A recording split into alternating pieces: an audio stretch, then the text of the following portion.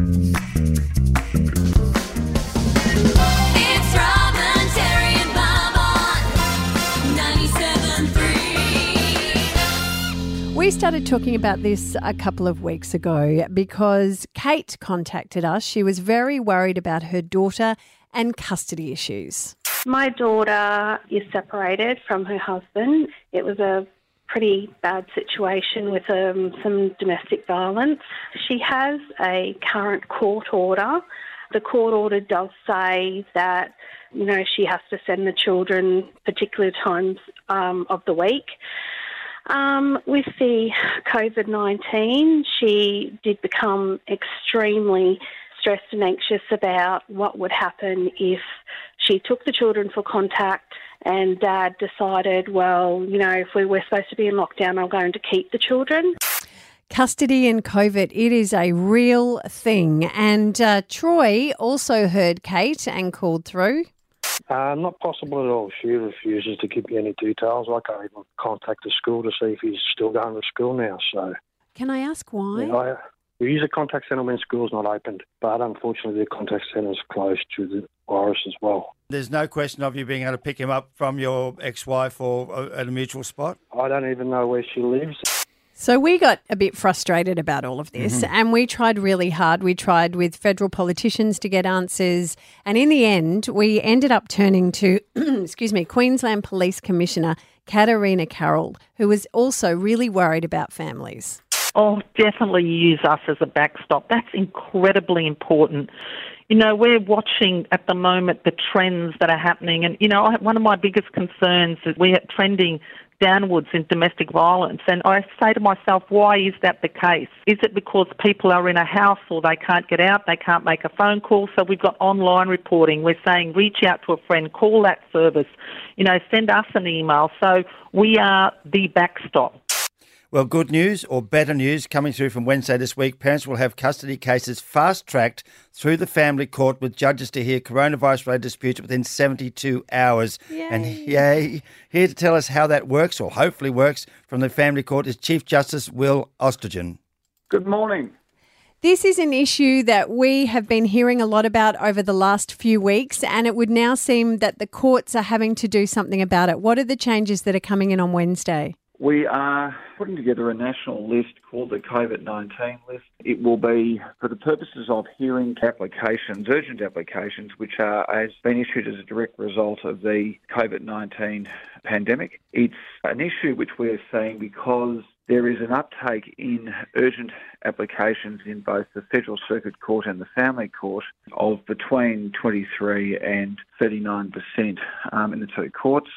Now, obviously, some of those involve domestic violence. A lot of the issues are involving a number of different difficulties parents are having in relation to shared caring arrangements. Some of it is because of practical things like supervised contact centres being shut, some because schools have been shut and they haven't been able to facilitate contact, border restriction difficulties, and there's also, of course, medical difficulties where parents have concerns in relation to whether or not the shared parenting arrangement should be followed in circumstances where one party or another may have been exposed, or there is a suspicion they may be exposed to the coronavirus. So what will change? Will you become the end point to make a decision on each of those cases individually, or is there some better access coming to those different areas? Right. So what's happening at the moment is this. We have put in place, we already have a duty list situation at the moment where people can issue and they can be dealt with in a normal course. And judges are on a roster throughout this pandemic to be able to deal with those cases, as well as dealing with as many other normal cases as they can. However, with the upsurge of cases, we've decided to put together a national list. A registrar will receive by email those applications. The National Registrar will be assessing those to make sure they fit within the criteria of being urgent and COVID-related. And if they do, then the registrar will then assess those cases, and as soon as possible, but we're hoping within 72 hours of them coming to the registrar's assessment, they will be then assigned either to the registrar or a judge for a hearing. And now a lot of these cases will be judged on a case-by-case basis. Some will need urgent attention, others may need discussions between the parties to see how they can go forward. But we want to make sure that where there's urgency in particular, and there's any issues in relation to safety of a child or the best interest of the child is at stake, we want to make sure that we act very quickly in relation to those cases. Will, is this because you're worried about kids? Is this to protect the vulnerable children that are potentially having a really hard time in lockdown? Absolutely. The court recognises that we provide an essential service to the Australian families, and we take that duty very, very seriously. Each and every one of the judges across Australia is working very hard during this period of time to make sure that cases can be heard as quickly as possible, including trials. We've done a extraordinary job in the last month, like everybody else, making a long-term digital transformation. But one of the things we found is there is an upturn, as we expected, in family violence. There is an upturn in urgent applications. Urgent applications we're seeing, as I've said, are already increasing by a significant amount. And we've seen overseas, anywhere from Singapore to Canada to France and Spain, that the increase in domestic violence has gone from anywhere between about 25% and 39%. We're experiencing an upsurge in urgent applications the same way.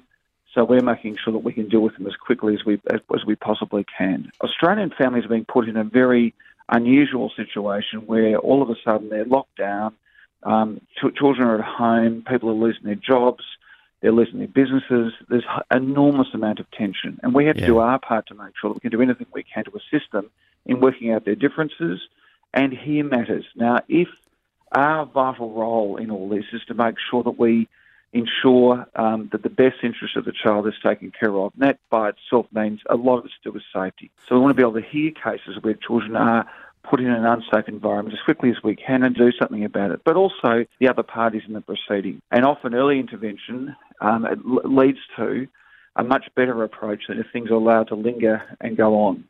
Well, very quickly, because we are running out of time, how do I activate this? Who do I contact? What you do is you contact on our website. It'll go up on Wednesday. It hasn't started yet. It comes up on Wednesday.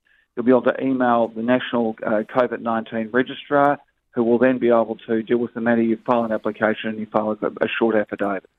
And I can assure you we'll be dealing with it as quickly as we possibly can, and we'll make sure everybody's taken care of. I want to make sure the families of Australia know they're not alone out there, and we're here to help them. Chief Justice of the Family Court of Australia, thank you very much. Yeah, thank you. My great pleasure.